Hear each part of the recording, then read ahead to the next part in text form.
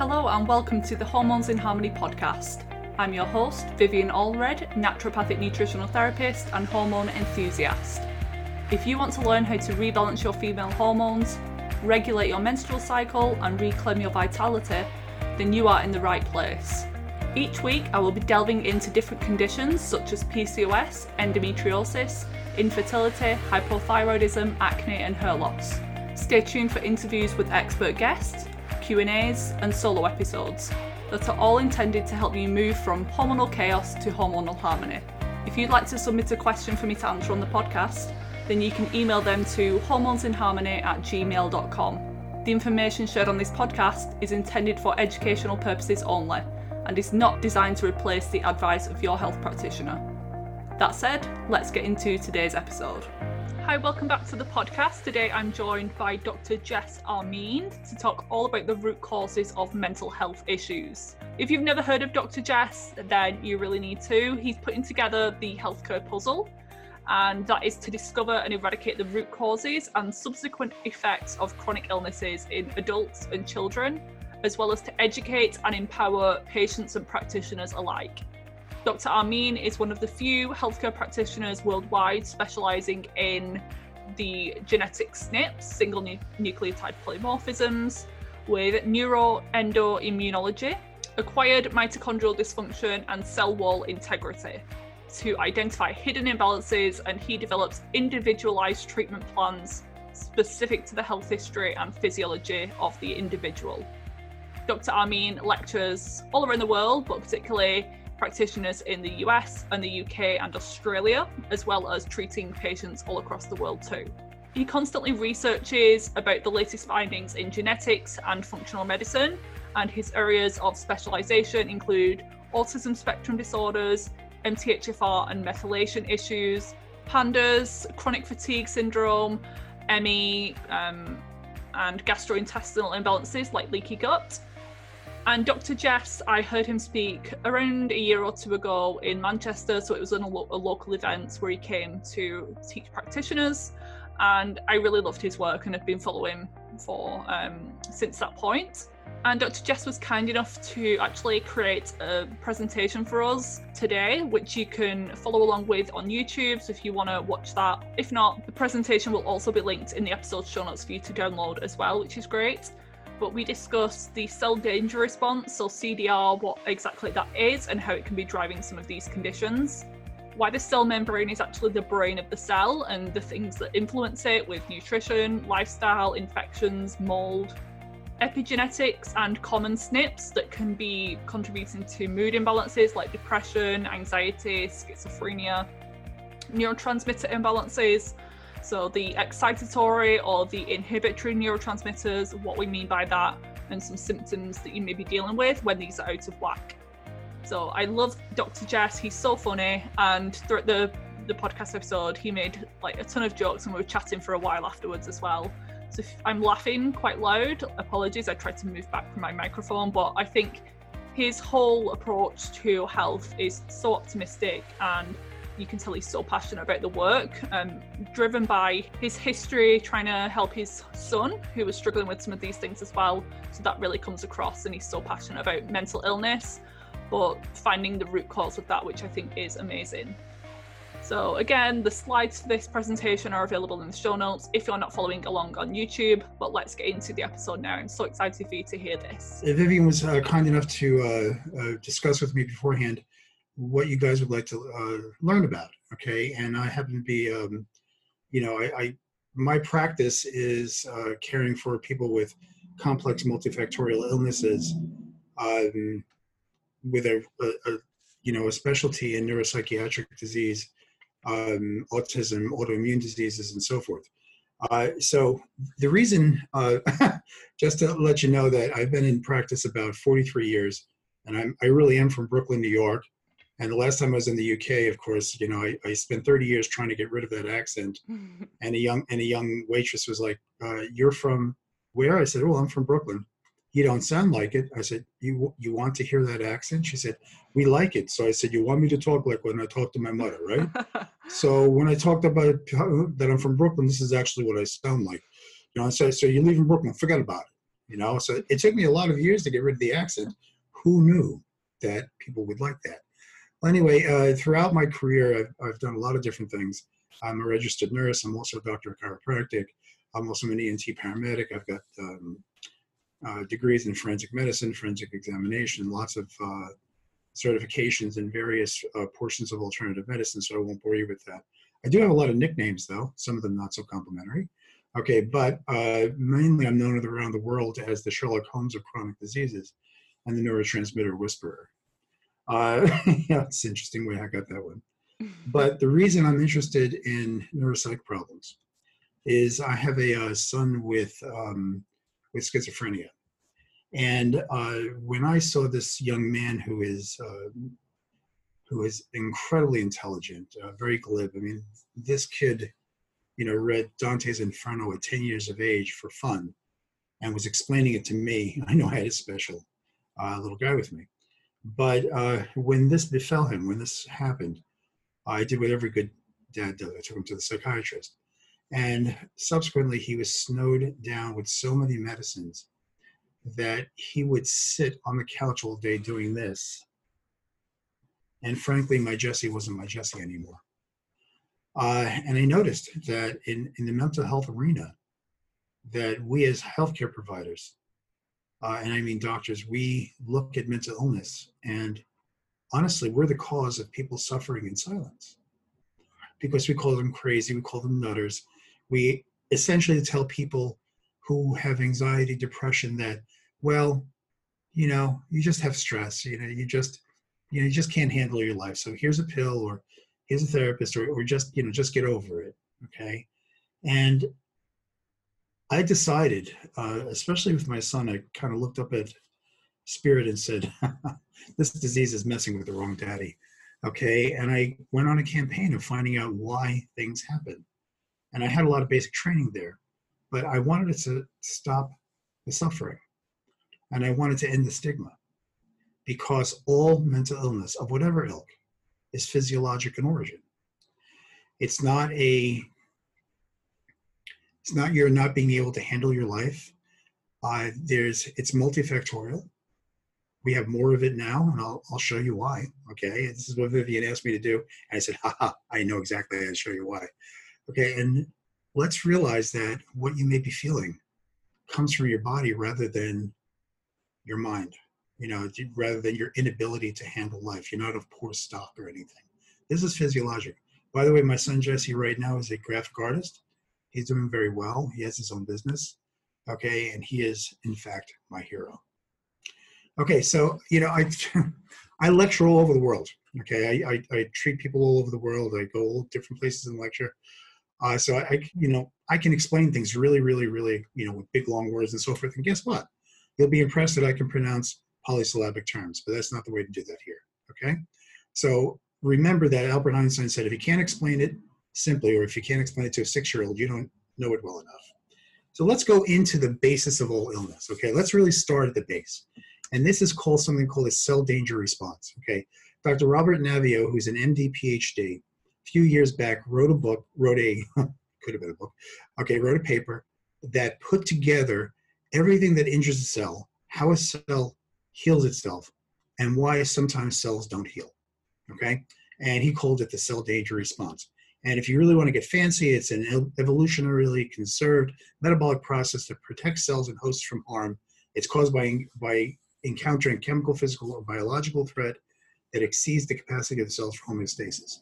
Okay, you impressed? No, okay. I don't blame you. All right, so guess what? Let's talk about what actually happens, because let's remember that everything in the body happens in the cell. You know, I'm also a genetic expert, so people think that methylation happens over here, glucuronidation happens over there, biopterin happens over here, detox happens behind me. No, everything happens within the confines of a cell.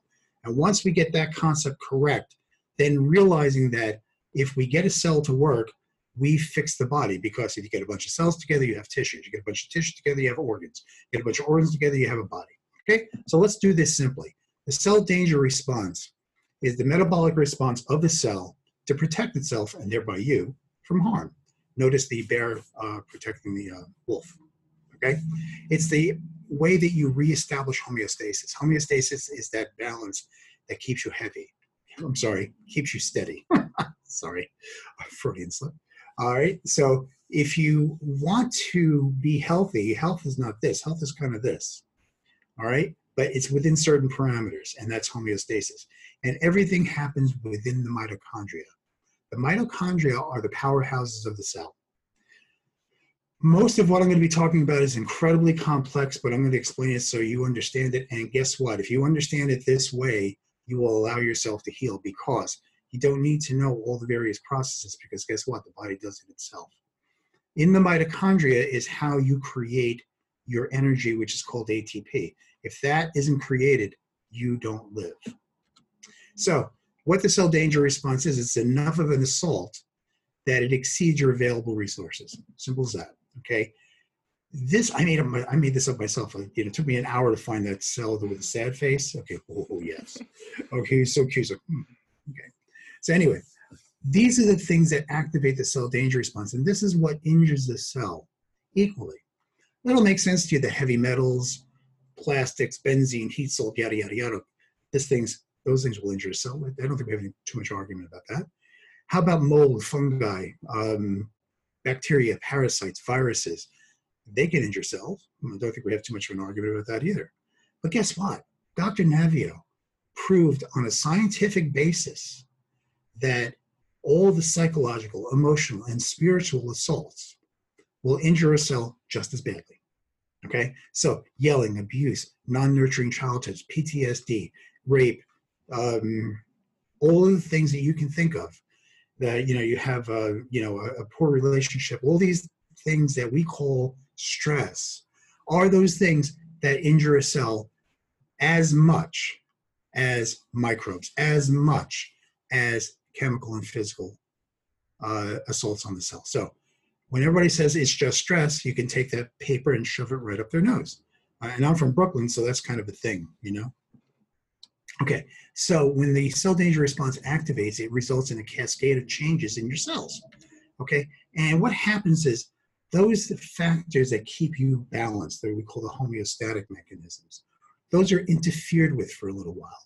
So things like a cellular electron flow in the mitochondria, oxygen consumption that creates your energy, the cell wall integrity, cell membrane integrity, cellular fluidity, your ability to hold on to vitamins, and your ability to get rid of heavy metals are impeded for a short period of time. Other really, biochemical things like redox, lipid dynamic creation proteins, yada, yada, yada, they're impeded for a short period of time. Then, when the danger is past, there's a sequence of anti-inflammatory and regenerative pathways that reverse the cell danger response and promote healing, okay? There is something interesting that happened. He discovered that when the cell danger responses are chronic or multiple, that the effect of those impediments are not added up, they're synergized, which means they're much worse. And you get to a point where those mechanisms stop working and healing becomes impossible unless you treat not only the root causes, but also those other effects that you're seeing as symptoms. I'll tell you a little secret. The reason that we have so much chronic illness right now is because most healthcare providers, doctors mainly, medical physicians, treat with an acute care mindset. In other words, if I get rid of the root cause, the body will take care of itself. If you have strep throat, if I kill the bug, the body will just get better. Well, normally that's what happens. But if you have chronic Lyme disease, if you have chronic EBV or chronic viral infections or chronic parasites, they will not allow the cell to heal. So when it becomes chronic and all you do is take care of the root cause, because of the chronic cell danger response, the body doesn't heal itself because cells don't work. This has given rise to the common wisdom that once you have Lyme disease, you can never cure it. That's nonsense. If you treat both ends of the scale, both ends of the body, you'd fix it. Because what happens is the chronic cell danger response creates the root of all evil. So let me ask you, what is the root of all evil? And everybody says, money. I was like, no. Okay. The love of money is the root of all evil. If you look at the Bible. Anyway, the root of all evil is inflammation. this is a concept that you really need to embrace, because we tend to use inflammation as just, oh, you've got inflammation. Well, guess what? It's important, all right? And inflammation creates all the suffering that we tend to face.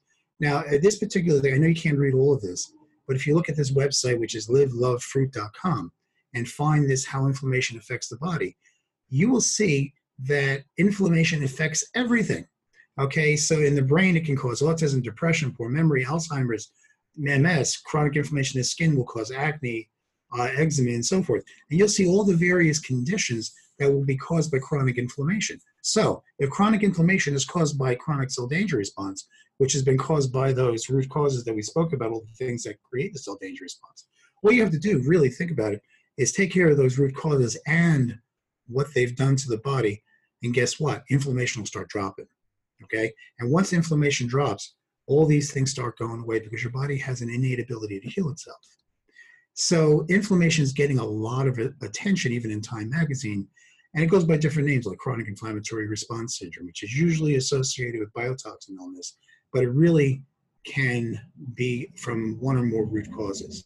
Okay, and chronic inflammation this is what's causing all of the issues that we're facing: cardiovascular issues, stomach issues, diabetes, metabolic disorders. And think about it: cardiovascular, atherosclerosis, which creates cardiopulmonary diseases, is an inflammatory process. Okay, that's what creates the inflammation inside the vessels that makes them smaller. Okay, but the biggest target is the nervous system. Okay, which is why we start getting more autism, anxiety, OCD, migraines, so forth and so on. Okay, the chronic inflammation caused by chronic cell danger response that was initiated by those root causes is the base reason for all of these symptoms. And in the studies that were done by Dr. Navio, he noted that all chronic illnesses, autoimmune problems, degenerative disorders, neuropsychiatric problems, autism, are all caused by the chronic cell danger response. So this is the basis of all illness and all chronic illness. And just to make it easier, chronic inflammation is the reason for autoimmune diseases. You know something? Autoimmune diseases don't exist. Shh, don't tell anybody, okay? Because they won't believe you. So I have Hashimoto's. Yes, you do. But when you say Hashimoto's, you say, I have it forever. Not necessarily. If you truly had a condition that your body attacked itself, why now? Why is it attacking you at 35? Why is it attacking you at 15? Why do you have rheumatoid arthritis at certain times, or eczema at certain times? Guess what? If it has to be from environmental factors or other factors that are initiating a certain cascade of events that are resulting in. So autoimmunity as an entity, I don't know. So the other thing that is not paid attention to, we talk about cellular function, is the cell membrane integrity, okay, up here, okay? And because we start thinking of the cell membrane as a wall, but guess what? It's not just a wall. Yes, it's a phospholipid bilayer, but it has all the proteins, it has anything that has to get into the cell, out of the cell, okay, any signaling that's done. Your immune system does all the signaling at the cells. The receptors are all here. And if we pay attention to the health of the cell membrane and the health of the intracellular things, if you will, okay, then you're going to start getting healthy no matter what it is you're facing. Okay, the cell membrane's permeability allows bad stuff to go in, bad stuff to go out, good stuff to come in. Okay, allows for you to send messages. Okay, and this is neural impulses, contains various proteins so that all the various functions of the individual specialized cell can work. Okay, and it has the receptors to provide signaling for various biological functions. In other words, really, the cell membrane is the master of the body, not the nucleus.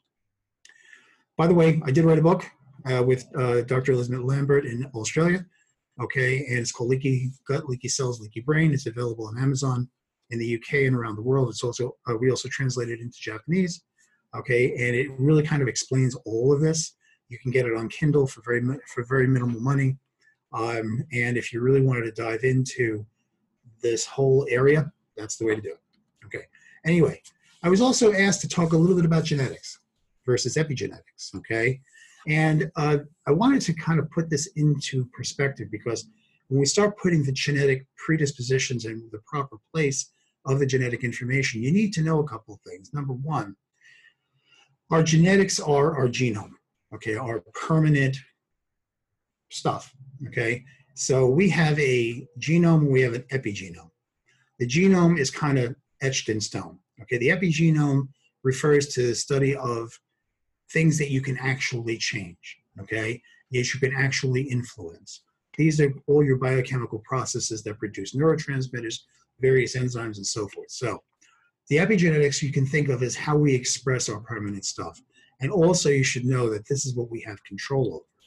Okay, so the epigenetic expressions, and you'll hear me say things differently, because if I'll talk about anxiety, let's say, I won't say the word anxiety, I'll say excitation, because anxiety is got a stigma attached to it, but what are we really talking about?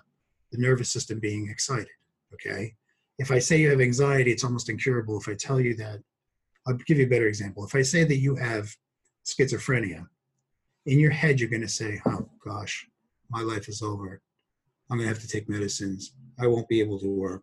Okay? But if I say, you know those kind of voices and all that stuff that's been bothering you? Well, that's because you have leaky gut syndrome, and that's creating a whole mess of inflammation. And that leaky gut syndrome is brought on by, and I'm actually talking about a case in my head of a little 8-year-old girl who had hallucinations. This is brought on by chronic Lyme disease, anaplasma, HHV6, and candida. And the only thing you had to say to me is that, okay, doc, how do we fix it? I just told you had the same thing. One's permanent, one's fixable. Same thing, okay? These are expressions of your epigenetics, okay? And they're influenced by environment, toxins, microbes, diet, lifestyle, nutrients. In other words, we have control over this stuff, and that's sort of like what causes a cell danger response. Shh, don't tell anybody. Okay, so when everybody's into genetics, they're picking up these various reports and so forth. They don't even know what they're looking at, okay? I'm homozygous this, I'm heterozygous that. Okay, let me tell you what it means, okay? This is from Stratagene, which is courtesy of Dr. Ben Lynch. Okay, I actually invented Stratagene. I actually created it, and Dr. Ben developed it. Okay, so this is what you're looking at means. When you're looking at a gene, it creates an enzyme, okay? Enzymes are how we process things in our body. It's done through enzymes, okay? In order to get an enzyme to work, you need cofactors, vitamins and minerals, okay? And in Stratagene, you can see what the cofactors are. You can see the factors that increase the activity of the enzyme or decrease the activity of the enzyme. When you see yellow or heterozygous, it means that that particular gene, which gives rise to a particular enzyme, is working without anything else happening at about 60% of what it should be doing. If you see red, it's working at about 20%.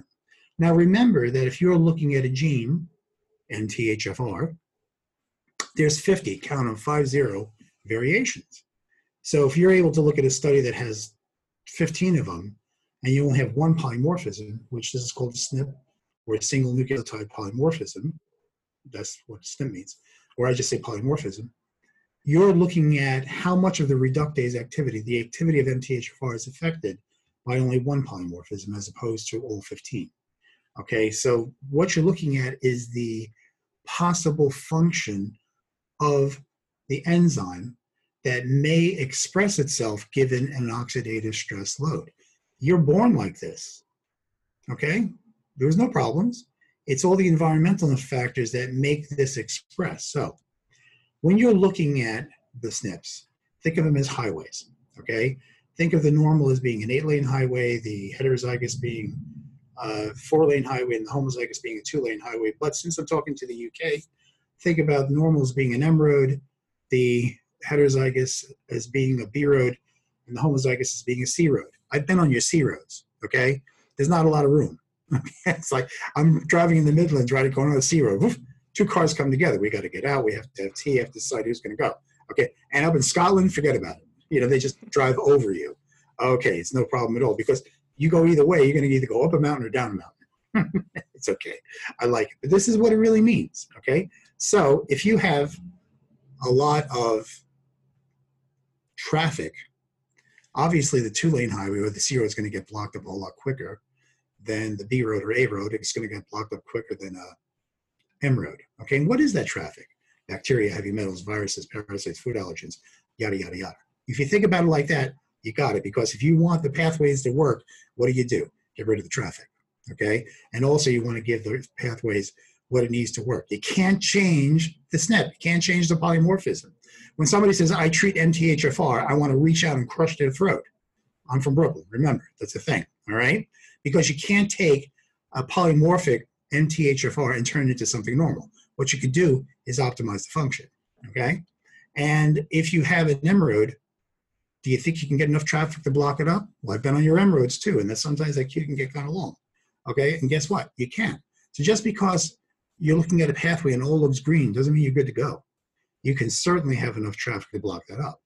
So I was also asked to talk about methylation because everybody's methylation crazy. All right, let's talk, what is methylation? Okay, methylation is a biological process that you take methyl groups and put them on various parts of the DNA. And the effect of that is it makes certain genes work and other genes it either upregulates it or downregulates it. In other words, it doesn't change the DNA sequence. It doesn't change where it is and what it does. It just turns things on and off. Well, that's important because our bodies work a certain way, okay?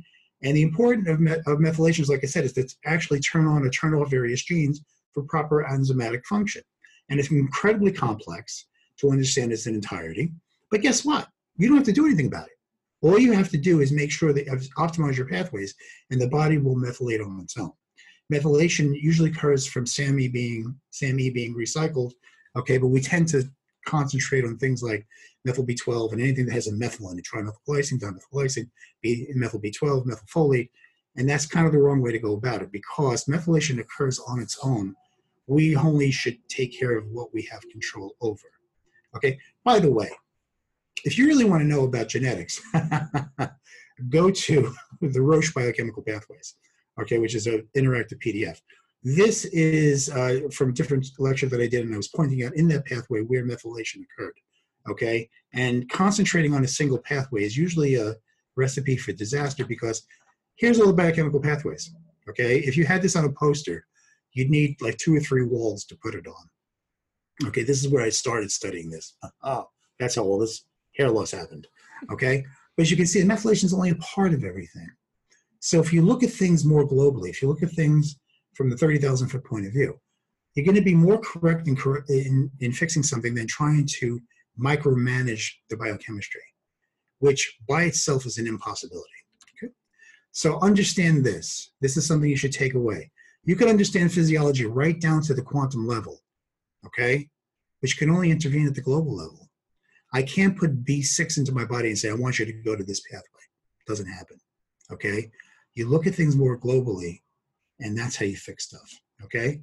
So the proper use of epigenetic data is to look at things in the greater scheme. So this is a biopterin pathway. As a matter of fact, it's my biopterin pathway. Okay, so if I wanted to know why I have anxiety or excitation, okay, what is the probability here? So I'll look at my pathway and say, well, here's tyrosine, which creates L-dopa, which creates dopamine, okay, which should then create norepinephrine and epinephrine. This is my excitatory neurotransmitters. But because I have a lot of polymorphisms in MAO and COMT, and for me also DBH, okay, I'm going to have a backup of dopamine if I have a reason to have high dopamine. And that may cause things like OCD, ADD, anxiety, depression, paranoia, schizophrenia, and this is a major reason for autism. Now, it's not, I'm not blaming the pathways. Okay, what I'm doing is like, why is it like that? Why is my dopamine up? I have a predisposition. This is the predisposition. So when you have genetic information, you look at it as advisory and what could happen. And then if something has already happened, you might know what to start doing about it. Okay, so there was a study that was done in newborn screening for autism, search of candidate biomarkers. It was in Biomarkers in Medicine in 2013. And what they did was they studied kids with autism. They went back to their genetics and said, hey, we can maybe predict autism. So this is what they did. What they did was they found that in certain groups of genes, if they had SNPs or polymorphisms, that it may create things like gastrointestinal problems or autoimmune disorders. And those things would cause autism. The benefit of this particular study is to say that, yes, if these people have these problems, these kids, that they will have a tendency or a predisposition to autism. Not to say they actually are born with autism, okay? So when you have an oxidative stress load, it might affect the body in a certain way that gives rise to certain things that can result in autism or mental illness, okay? That's the proper use of the data. Sometimes you can use it as, you have a new baby, you can say, okay, I can look at this and maybe I'll be very careful about how we feed the baby, or be careful about maybe not getting immunizations, or maybe get immunizations, or if you're going to have immunizations, spreading them out. Okay, this is how you use the advisory information. The problem is people will look at this and say, well, I have the diagnosis of autism, and then they give up and say, this is my lot in life. The genetic predisposition only means it's a possibility, and it should be used advisory. The result of a lot of these genetic predispositions expressing can be leaky gut syndrome, okay, or a tendency to have higher dopamine. And if you have that, you're going to start using up your serotonin really bad, and your serotonin counterbalances dopamine, and you're going to start getting symptoms. There are lots of studies these days on the gut-brain axis, and what that means is that medical science has finally agreed with what we've known as naturalists for decades, that if you have a bad gut, you're going to have a bad brain. Simple. They have to do studies. We knew it, okay? And the fact is that a leaky gut syndrome, GI dysfunction, will create a situation, if you have the genetic predisposition, to lead towards neurotransmitter imbalance that is the cause of mental illness. Mental illness is how neurotransmitter imbalances express. Okay, if you own that statement, all of a sudden, you don't have a psychiatric illness. You have a medical condition that needs to be managed, okay, or needs to be resolved. And yes, you can resolve these issues. No doubt. No matter how bad you think it is, they're resolvable. By the way, leaky gut syndrome in its basis, once you breach the gut barrier, because the immune system sitting right under it, it starts overactivating. What's the first thing you're going to start seeing is food allergies and food intolerances, and then you'll start seeing immune system abnormalities as time goes on because of chronic inflammation. That may come up as autoimmunity. How many of you out there who have eczema or psoriasis, when you've cleaned up your diet, it goes away? Gee, I wonder what the connection is, right? Now, it also will not only kick up autoimmunity, but it also will kick up dysautonomia. Dysautonomia, things like POTS, postural static tachycardia syndrome, and other syndromes where the autonomic nervous system, the automatic nervous system, is being interfered with, because by the time inflammation's been around for a long time, it starts affecting the receptors. And yes, it can be resolved. And it does take a multifactorial approach, because just diet's not going to do it. You need to usually intervene different ways at that time, but it can be reversed.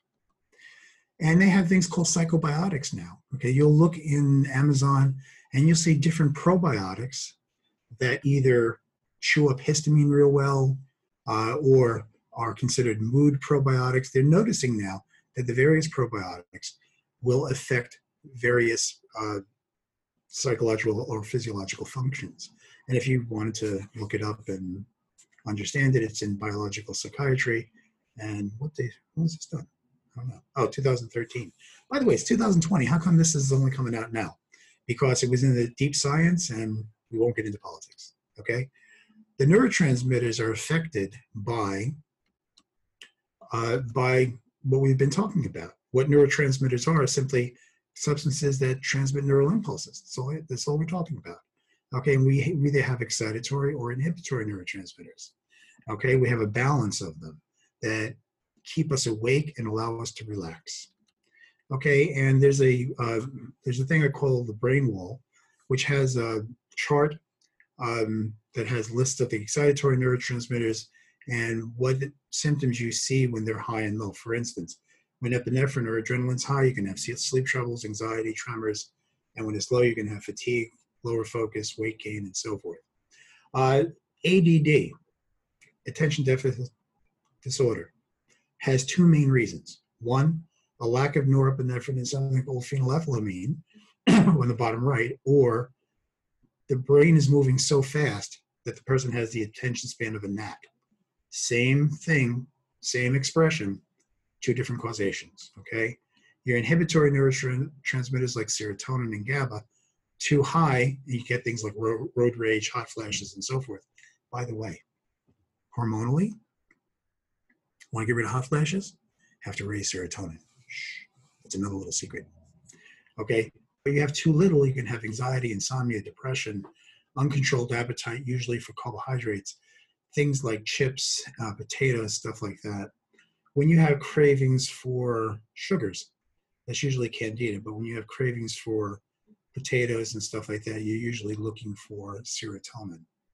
And if you have unexplained gastrointestinal symptoms, lots of times it's serotonin, because serotonin is made in the gut and is the major neurotransmitter of the enteric nervous system. So really what I did was put in this little chart of mine that we call the brain wall, various parts that, we looked at various parts of the brain and where the neurotransmitters got involved. So let's talk about the prefrontal cortex. This is where ADD lives. The prefrontal cortex is the area where you have attention, judgment, impulse control. When it's dysfunctional, you have distractibility, impulsivity, poor judgment, laziness, lack of forethought, and everything one calls a teenager. Okay? Do you know why teenagers act like teenagers? Because their prefrontal cortex doesn't finish developing until they're about 25. That's why they do dumb things, because they really don't have the capacity just yet to utilize their critical thinking. And dopamine, epinephrine, and norepinephrine are what work here. In the anterior cingulate is where OCD and ODD live. And this is your balancer. This is what controls your flexibility and so forth. And serotonin is the major neurotransmitter that works here. In the basal ganglia is where anxiety lives.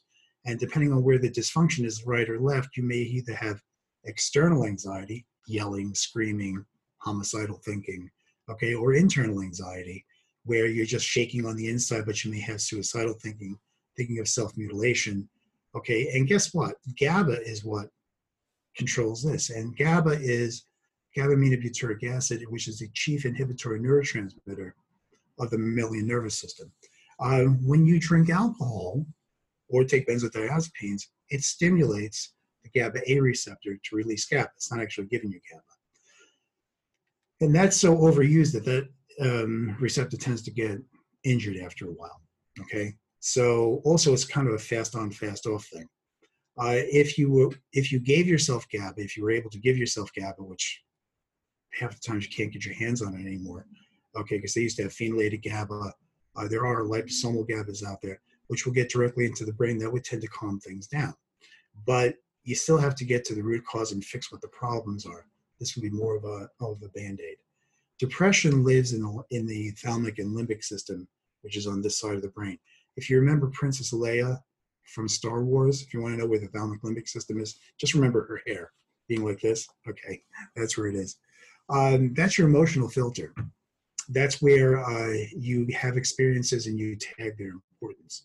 Okay, this is where depression lives. This is where you may have appetite or sleep problems, decreased sex drive, increased negative thinking, and serotonin again is what controls things here.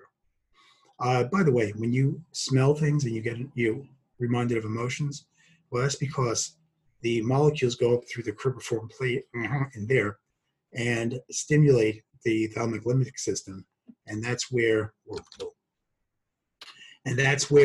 you have all your memories of various emotions, and that's why different smells evoke different emotions. Okay, the temporal lobe, which is at the floor of the brain, is the left side processes language and does all your solid things, where the right side is more the artsy area of facial recognition and so forth.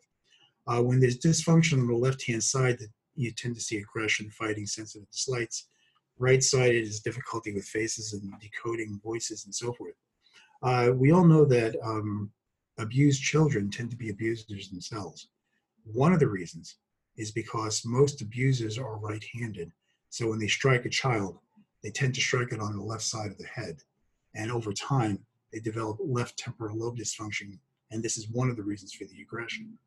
Knowing that, if you had the capability of fixing a brain, which can, okay, you can start reversing that particular problem.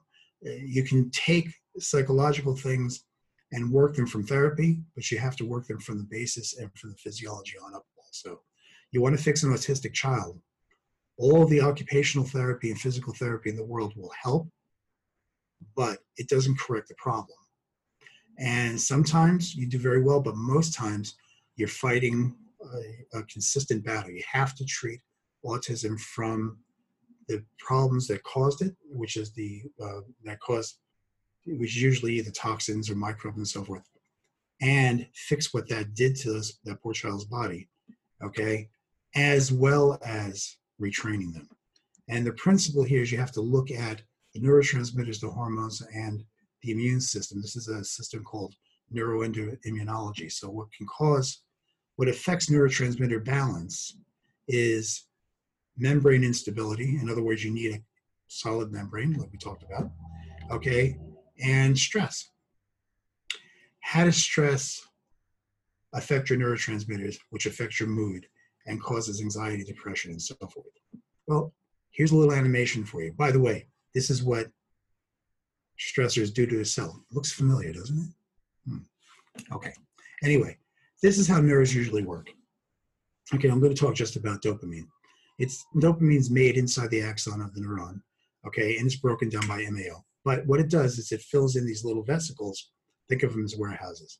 When a message has to go through, okay, the vesicles come down, they release dopamine into the synapse, okay, and dopamine goes over to the receptors, transmit the message, and then it gets broken down by COMT or gets reabsorbed, okay? So this is optimal activity. Okay, the stores are full and everything is good with the world. So when stressors hit, there's an increase in the amount of neurotransmitter activity and demand. So even though the stores are depleting, you don't even see it. You don't feel it, okay? Because you have enough for the demand. There's a lot of high activity. Now this is great when you have a fight or flight, but think of this happening over a long period of time, okay? And even though the stores are dropping, okay, and the activity is high, you don't feel this. With chronic stress, the neurotransmitters aren't made as quickly as they're needed, and the stores continue to decrease and continue to decrease, and you get optimal looking activity. And you still don't see this. You don't have any symptoms at all, even though everything's beginning to drop now, okay? And when the neurotransmitter stores become depleted, then there's improper communication. This is where you see symptoms. By this time, you have no storage, your activity is low, and that's where you see symptoms. So by the time you get symptoms, you're already way behind the curve. Your storage of the target neurotransmitters are gone. So if it happens to be low serotonin, okay, you don't have any serotonin. If you look at people's neurotransmitter studies, they tend to be ubiquitously low, and even in anxiety, they're being excited by other issues. Okay, well anyway, that is my very fast speech about mental illness and physiology. But okay, I don't know if I answered everything, so I'll let Vivian ask me questions because she's been very patient, and I talk very fast. And I will keep my mouth shut and answer questions now. Yeah, that was absolutely amazing. I was just sat there, and I've heard some of these things before, but the way that you explain it, it just resonates. So thank you so much for that. And yes, I have a few questions. The first would be on your son and with his health and his struggles. What were the top things that made the biggest difference for him? Like, did you uncover some chronic infections? Like, what were the biggest underlying drivers? The underlying drivers were Lyme disease and parasites, massive leaky gut syndrome, and he did have to be controlled with medications at some point. We went through he was incredibly cooperative. We thought it was Pandus at one time, and he had his tonsils out. I mean, I feel bad about certain things that he had to go through, but what I will say is he's, doing incredibly well now. And it was a struggle. It was, he had, if you could call it the worst case scenario of everything, um, that is exactly what happened. And he still has his struggles, okay, because, he's exposed to this environment. Okay. And once you create those pathways that create certain symptoms, they tend to want to, get it stimulated at times. And he recently was at his brother's house and didn't realize his brother and he was taking care of his brother's dogs while he was away. Didn't realize that there was so much mold in his house. That was a real problem. Okay, that created some real nasty problems. And realizing that it was the mold, we could intervene, but once that starts happening, it is not an easy thing to work with. It can be done, and it is done, but fortunately, we could identify what the exacerbating cause were. It's sort of like a migraine. Nobody can cure a migraine. Okay, what you do is control all the triggers of the migraine, because once the pathways are set up, what you have to do is stop whatever's triggering it. But even if you control all those triggers, that doesn't mean that if you get a stimulation like mold or something, that part of that syndrome isn't going to be those migraines again. Definitely. There's always going to be like that chink in the armor or someone's weak link genetically. Exactly. For some people, it's digestive issues. For some people, it's back pain or migraines. Yeah, we all have that. We all just have to figure out what it is and try to manage it as well as we can do in this toxic world, unfortunately. And speaking of mold, I've recently discovered that's something that I'm dealing with, and I've had quite a long health history of hormonal imbalances, hair loss, skin issues, and more mast cell related issues, so histamine, food sensitivities, and digestive issues. And I went to a seminar a couple of months ago. It's been on my radar, when like something you see it multiple times and you keep hearing more about it, and it starts to resonate with you. And I did a test, and I think it was mycophenolic acid was like off the charts, really high. And I'm moving hopefully this month at the end of the month, so I'm getting out of the environment. But what are some recommendations that, for me selfishly, that you'd want me to be aware of? All right. Well, you're talking about both? Yeah. Recommendations. Okay. Even if you, Dr. Shoemaker is the big expert, but nothing works unless you get rid of the mold. Okay. So there are plates you can buy on Amazon that you can just put around your house, and that will give you a general idea of how bad the mold is. Okay. If you're going to treat yourself for mold, and let's say you can get, control over the environment, and I'll tell you a little secret about how to take care of that. What you want to do is use a binder, okay, to help pull mold out of the liver. It depends on who you talk to, but zeolite works really well. That would be things like zeolite or Toxic Prevent. One of the best binders out there is made by Quicksilver Scientific. It's called Ultra Binder. Kind of has a lot of different binders in it. Some people will use cholestyramine. That is a good binder, but it's very, very harsh. The other thing to do is some people will use glutathione. Okay. The difficulty in using glutathione is some people do very well with it and some people don't do very well with it. Mm-hmm. Okay. And if you're doing very well with it, that's great. If you're going to take glutathione, it should be the liposomal form because that gets into the cells. Okay. But if you don't do well with it, it means that the recycling mechanism, when you create glutathione in your body, the active glutathione, it oxidizes. Okay. That's its endpoint. And we have a recycling mechanism that brings it from that used up state to a usable state again. If that system is not working well, you're going to build up your oxidized glutathione, and that blocks your mitochondrial function, and you start dropping the amount of energy you're creating, and your cells slow down and stop working, which means increases your symptoms. Okay, handling all the parameters of cellular function, making sure that you get vitamins and minerals into the cells, making sure that your cell membranes have enough fatty acids in order to create the cell membranes and making sure that you're absorbing well. This all comes down to absorption and digestion and absorption. In any chronic illness or any even acute illness, you're going to develop leaky gut syndrome. Okay, you don't have to test for it, you can just treat it, because the treatment of leaky gut is so benign that even if you're wrong, you're not hurting anyone. And it essentially means that you have to improve your digestion, usually with digestive enzymes or any other methodology, just chewing and that kind of stuff. Recreating a mucus layer and helping the cells heal. Okay, plus recreating a good microbiome. In mold illness, there are a lot of different ways of binding the mold, but it kind of depends on who you talk to. Here's something that seems to work, and I've been recommending it for even people who are afraid of the coronavirus. There is something called hypochlorous acid, HOCl, that can be used on surfaces. It kills mold immediately. Okay, some people are using it in the vaporizers so that they're breathing it in. Okay, not over it, but just putting it into the room, and that will also get into various areas where the mold might be hidden, kill it like that. Okay, plus hypochlorous acid has the acidity of like citrus juice. Okay, so we're not talking about a big acid.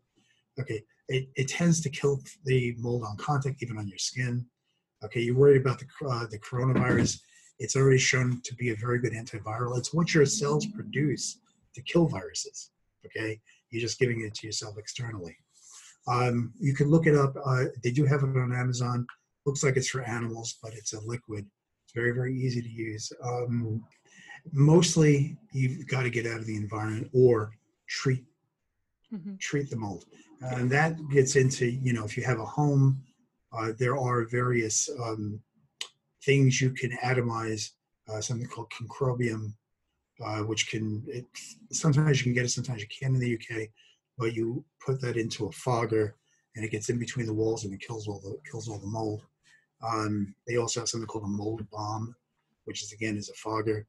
You would put it in an area where it can get in between the walls, and that's where the mold is usually hanging out, and you're being stimulated by the mold spores. So if your testing that you're doing shows a lot of like 15 or more mold spores that are growing, it's not really important the kind of mold, quite frankly.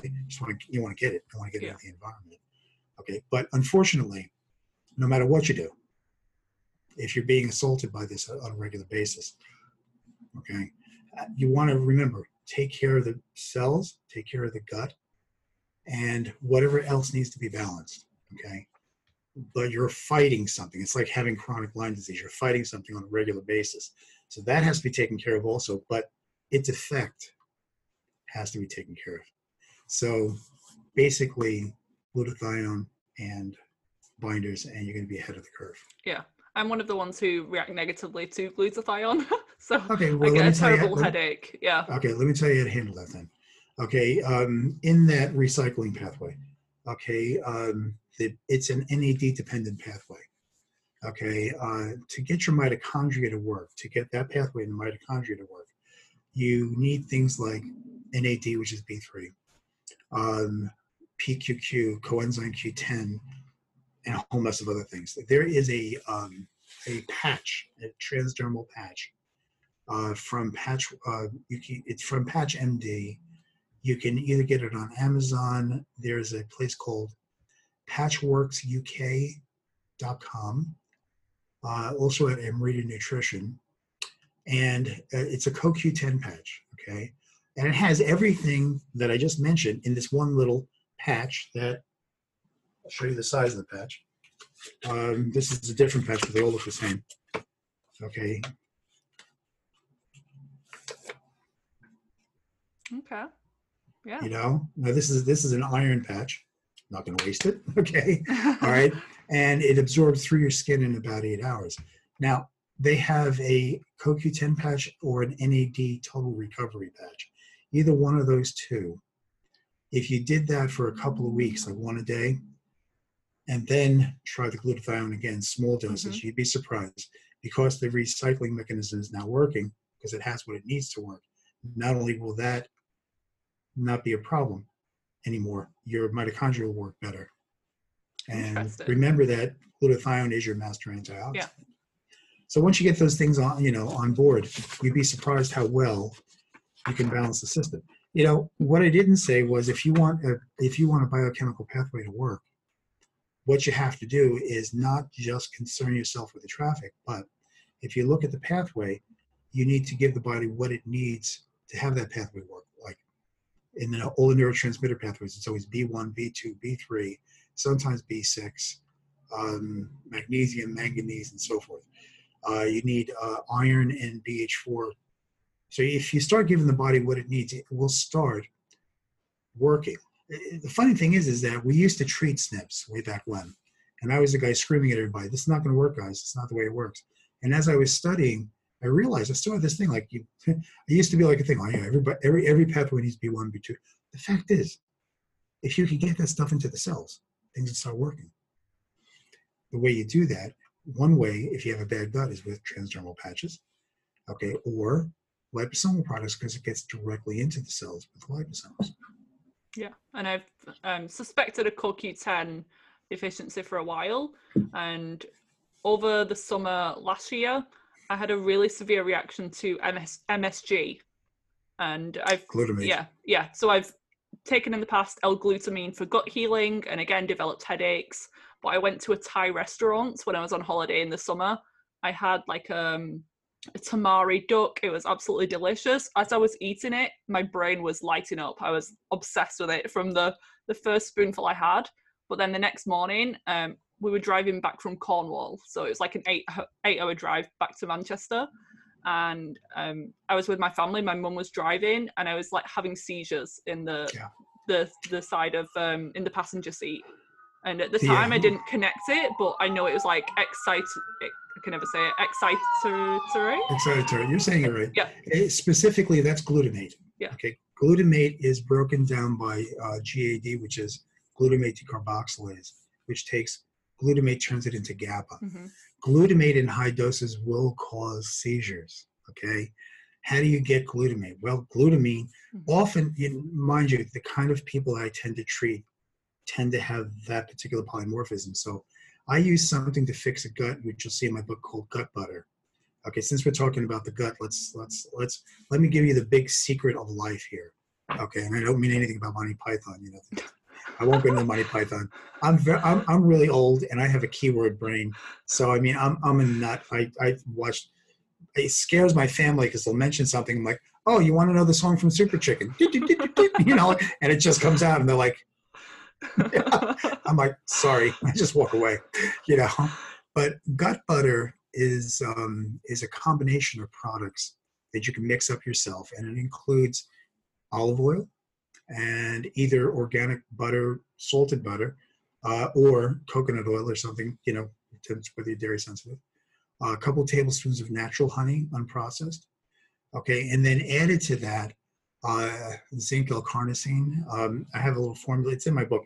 How many capsules of it you would put in it? You're going to put this in a blender. Mm-hmm. Okay. Butyrate, which you really need to look for the liquid butyrate because butyrate smells terrible. Yeah. Oh, I did that one.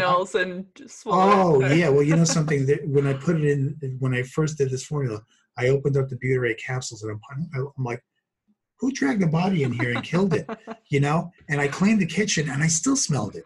And I cleaned the kitchen again and I still smelled it. Mm-hmm. And I'm like, is it in my nose or something? What it was I was opening capsules over a dish towel. And even though I was being careful, guess what? It was on a dish towel. I smelled it days later. Like, ah! So I put it in like a plastic bag. I threw it in the trash. Well, I could see the trash from, because I was on the second floor, and I saw animals walking by the trash going, I don't know what that is. Keep the pests away. Yeah. I'm telling you, we got black bears here. They're like black bears. They like that kind of stuff. Like, I ain't going near that. I ain't going near that at all. It don't smell right. Like, whoa. Okay. So there is a liquid butyrate made by Pure Encapsulations. There's another one made by Douglas Labs. It's an MCT and some butyrate, and it tastes fine. It's beautiful. It's got a little blueberry taste to it. So I use about an ounce of that in there. Something called Sialex, which is sialic acid, which I use for mucin, and it's better than the fructooligosaccharides because it doesn't feed SIBO or anything. It also has a whole mess of other great benefits, and a couple other products that you put in there, and then you put it in your blender. You spin it up, okay, for a couple of minutes. You put this in a jar, okay, put it in the fridge, and it will solidify. And then because it layers a little bit, you want to mix it up. 1 tablespoon a day of this stuff, okay. And my worst cases are getting better, because what it's doing is it's sealing the gut quicker than I've ever seen before. And I've been treating, before the whole thing on leaky gut, I was the guy screaming about it 20 years ago, 25 years ago. And so I've gone through a lot of different changes when it concerns sealing the gut or treating leaky gut. And also, you have to take digestive enzymes too. Mm-hmm. So you got to think about it. If a leaky gut, all the antigens getting through the gut barrier is what's causing the immune system to go wonky. You can't change all those memory cells, but you can change the entry of the antigens. So if you can seal the gut, the antigens aren't going to get through. They'll get stuck in the mucus layer like they're supposed to, but they're not going to get through, and you're not going to get the reactions. And guess what's going to happen? Your symptoms are going to start getting better. Those people who can only eat 3 or 4 foods are going to start being able to eat other foods. And your body will not have so much inflammation, so it can start healing, and other things that you've done to try to do your healing are going to start working.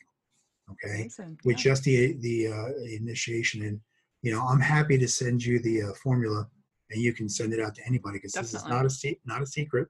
Mm-hmm. Okay, I intend it not to be a secret. Okay, it's not my secret formula. It's something that when I find something that heals people, mm-hmm. I send it out to everybody. Yeah. Okay, and I used to, I think in my book I had a lot of different variations, because I had patients all over the world. So, if I even have a Tasmanian version. I have a patient in Tasmania, and all I can think of is the Tasmanian devil. Yeah. Rabbit sandwich. And so I sent her the Tasmanian version with a picture of Taz on it, and her and her husband just keeled over laughing. And what I meant by that is I found the products that she could access, from Australia and New Zealand and stuff. And I'll have people in Poland say, "What is that? I do not know." I'm like, "What is this Tasmanian thing?" I'm like, "Give me a break, okay?" I used to go to Poland to treat autistic children, and you walk in, they're like, "What are you doing here?" I'm like, "You can't tell them. I'm here to visit." "How long will you be here?" I'm like, 2 weeks. "Have you found moose and squirrel?" I'm like, "No." "Okay. If you find moose and squirrel, you tell me. Big reward. Here, come in, spend money." I'm like, "Okay." Well, they didn't understand the joke, about Rocky and Bullwinkle and Moose and Squirrel, right? Because they sounded to me like Boris Badenov. So this is like Boris Badenov, world's greatest Nogudik, with his psychic Natasha and the boss, Mr. Big, and Phyllis Ludo. So they didn't understand it. I was like, "Why? Did you guys not watch cartoons when you were children?" "Yes, when we were children, this was communist country." I was like, "Oh, excuse me for asking." Okay. But by the way, I joke about everything. Okay. Yeah, you're so funny. I have a great belief that we should laugh at our enemies. Yeah. If we laugh at our enemies, it takes away their power. Want to get rid of a bully? Punch him in the nose. Mm-hmm. Okay. If someone, if you are assaulted you have ME, you have chronic fatigue, you have anxiety, depression, you have something holding on to you, you don't know who it is. Okay. And you have no power. If you know who it is, and if you know who it is, then you know what to do. Then you've got it by the throat, and it should be afraid, very afraid. So first thing you do is laugh at it, because there's nothing that I've met that can't be dealt with, cured most of the time, okay? That goes for my Tasmanian patient has cancer that is slowed down to a crawl, if not, and all we did was support the immune system and get rid of all the triggers, things that would create the cell danger response, which ends up in things like cancer, mm-hmm. things like autism, so if we do anything here, let's remember that if you want to get better, you fix the body from its base, from its foundation, and take care of the root causes and treat. If you had PTSD, you still have to treat it. But the reason it doesn't get better is because its effect on the body has never been resolved. treat it all, and then you can go on with your life. Yeah. People think these conditions like cancer just appear, like it's bad luck. Sorry, it's something that you're going to have to deal with. There may or may not be a cure, but... Right, you roll the cosmic dice, you Yeah. know. And that's not... It's just not... I'm sorry. The whole point, we live, unfortunately, in a chronic illness society, which has been promulgated by the medical profession, which has been under the influence of Big Pharma. Because let's face it, according to Big Pharma, a cured patient is a lost customer. Why would they want to do that? Okay, so you wonder why they fight against Lyme disease and stuff? Because they would rather treat the results of Lyme disease. They'd rather treat the chronic fatigue. They'd rather treat the fibromyalgia. They'd rather treat the neuropsychiatric problems because they're going to make a ton of money by giving you Lyrica, gabapentin, you know, and all the various antipsychotic drugs. You know, hey, I'm going to give you an antidepressant, which is usually an SSRI. It's serotonin reuptake inhibitor. Okay, and if that doesn't work, we'll try, we'll just double the dosage. If that doesn't work, we'll try a different one. If that doesn't work, we'll try yet a different one. If that doesn't work, maybe we'll try, you know, an SNRI, an SDRI. We'll try raising dopamine and epinephrine. Okay, if that doesn't work, let's give you an atypical antipsychotic. Are you nuts? Mm-hmm. You know what's wrong, but believe it or not, most medical doctors haven't, mind you, these guys and gals are not stupid. I am not anti-medicine, okay?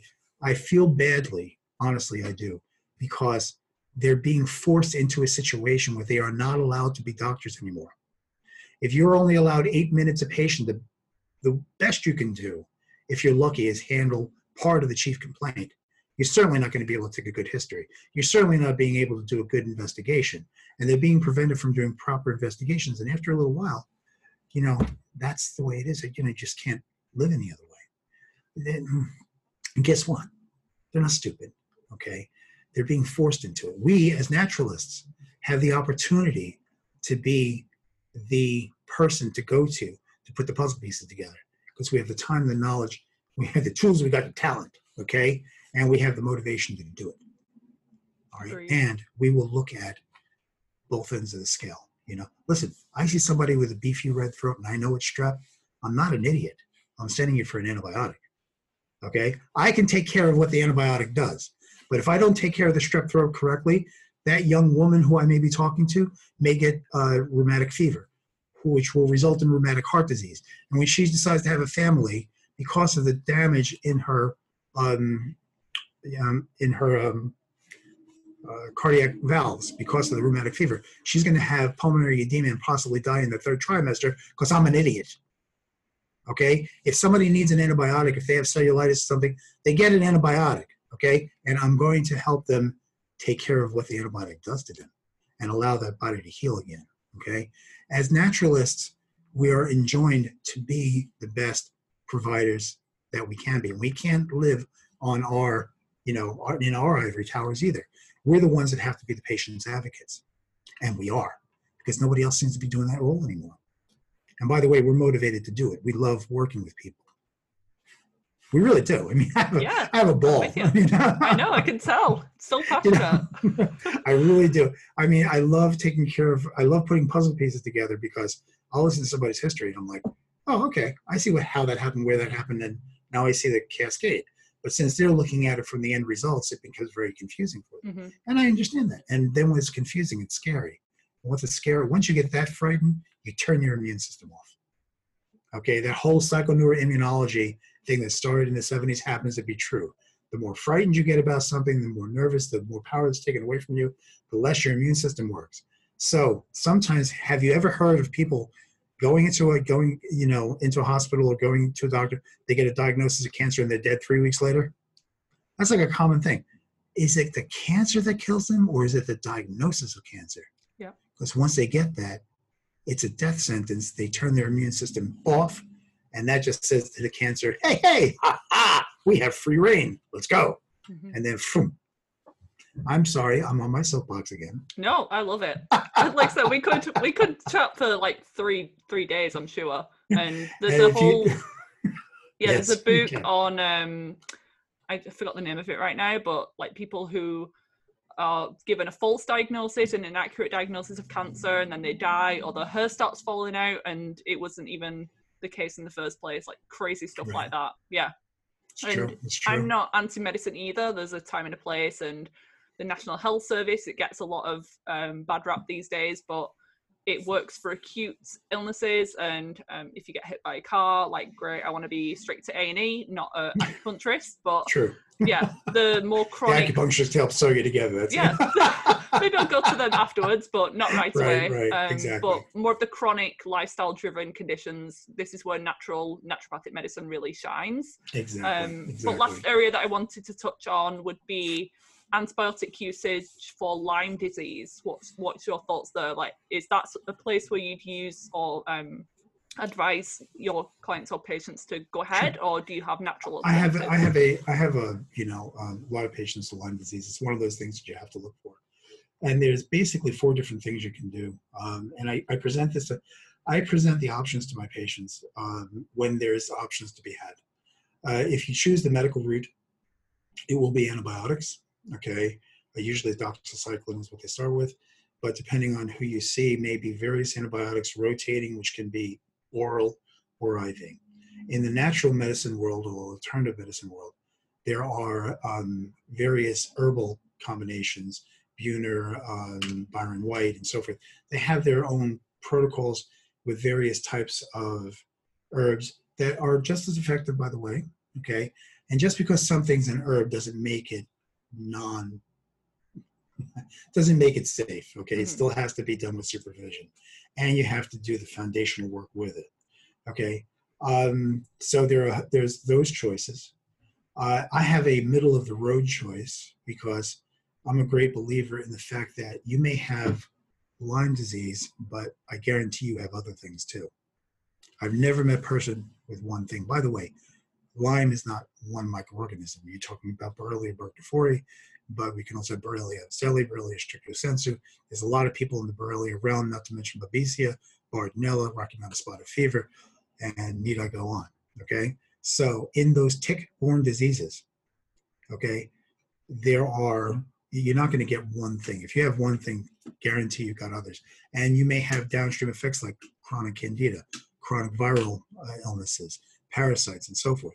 So my middle of the road approaches will include things like various combinations of things that may include things like colloidal silver or something like biocidin or a liposomal artemisinin.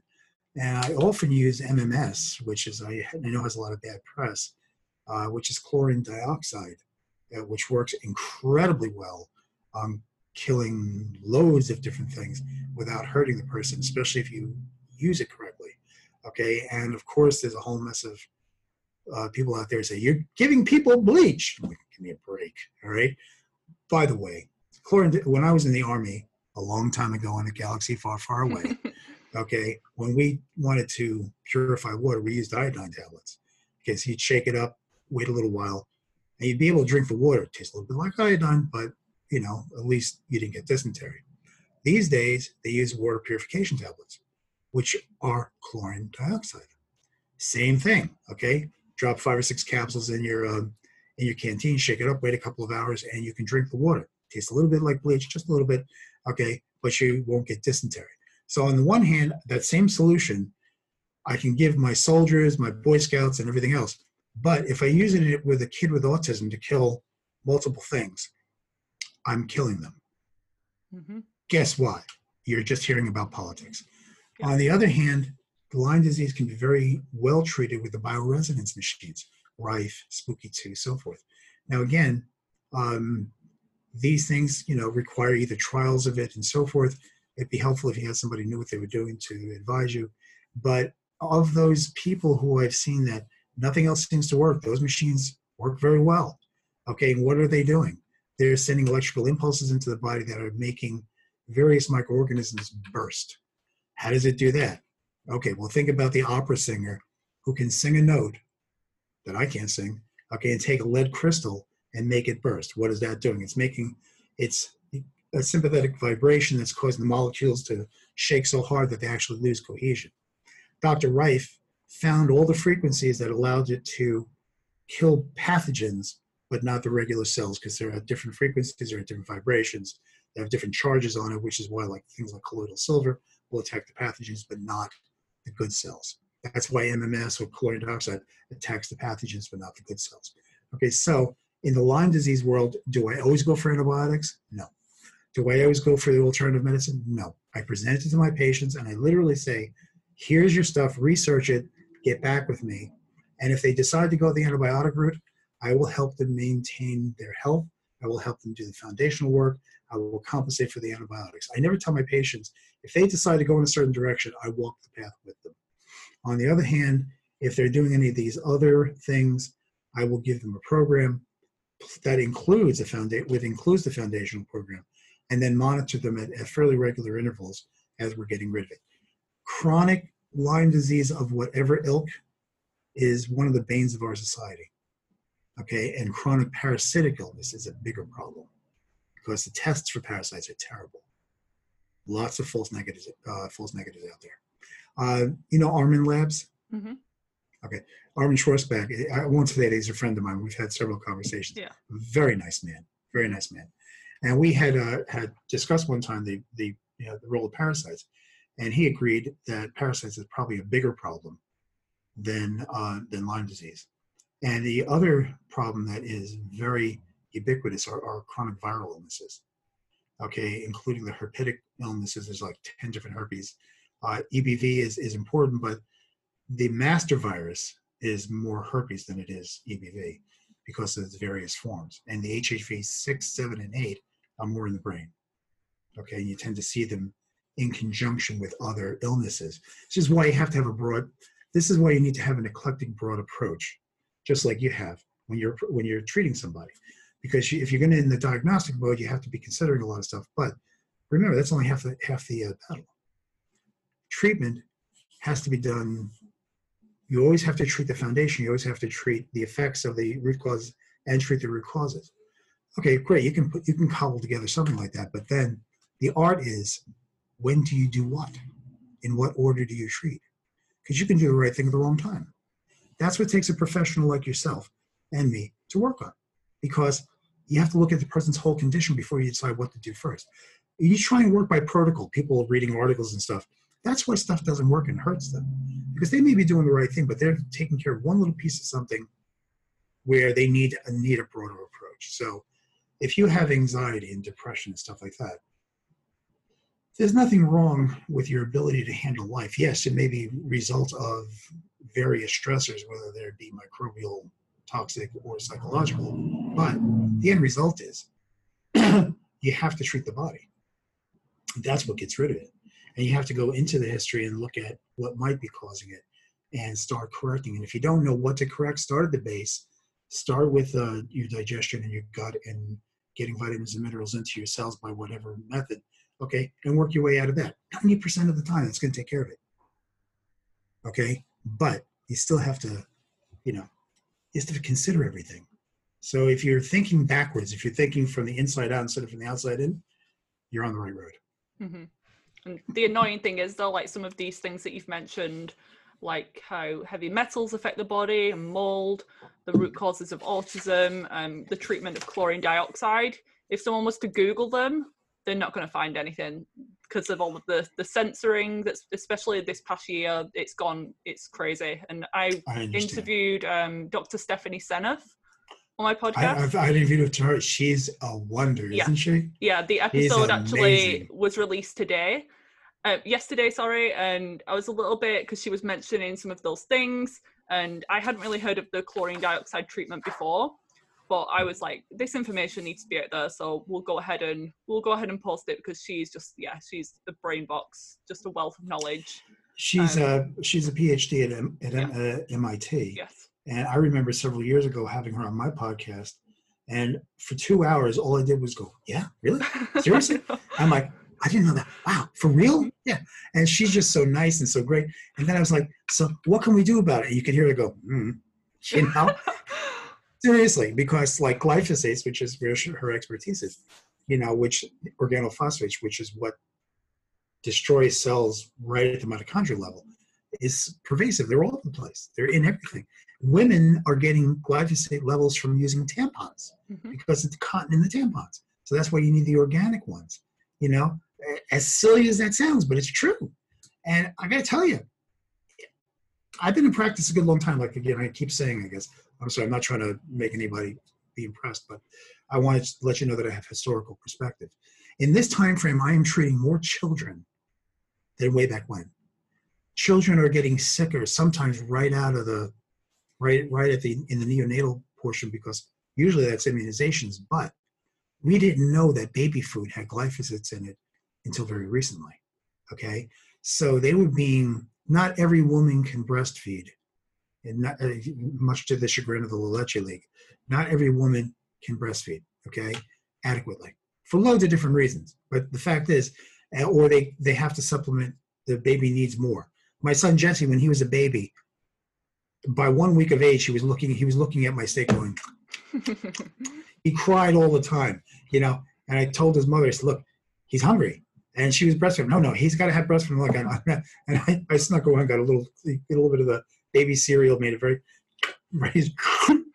burp, thank you, out. I was like, he woke up and went, which means, yo. Okay.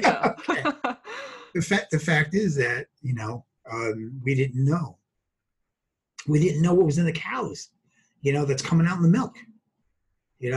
We didn't know that, Lyme disease can be transmitted through breast milk. That's being suppressed. Can be transmitted sexually. That's being suppressed. It can get through the placenta. You have to realize that science isn't as pristine as you think. If you're going to depend on placebo-controlled, double-blind studies, you're going to be confused for a couple of reasons. Number one, two, three. I feel like Monty Python. No, two, no, three. Okay.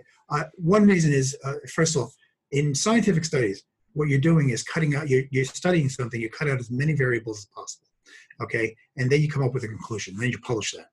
Well, they give me that information. Now I have to apply it to a person with innumerable variables. And then they get mad at me, okay? I'm like, but they're like, well, that's not the way this works. I said, no, wait. I'm a clinician, you're the researcher, shut up, okay? And they don't even invite me to their parties anymore. They see me come, they just leave. Like, here he comes. Forget it. The second reason is science is not pristine anymore. Okay, it used to be 20 years ago, if you went to a scientific symposium and the researcher was talking, he'd be like this, because, nobody was supporting that. Now, how many times have you heard that researchers or doctors are being thrown out of studies because Big Pharma is not getting the answers they want?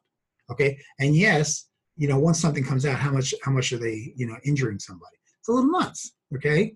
And you can't build a protocol on just the scientific studies because of the inaccuracies. So you have to use your clinical acumen and you have to use your intuition at the same time. So you can't go just with scientific studies if you're trying to treat somebody.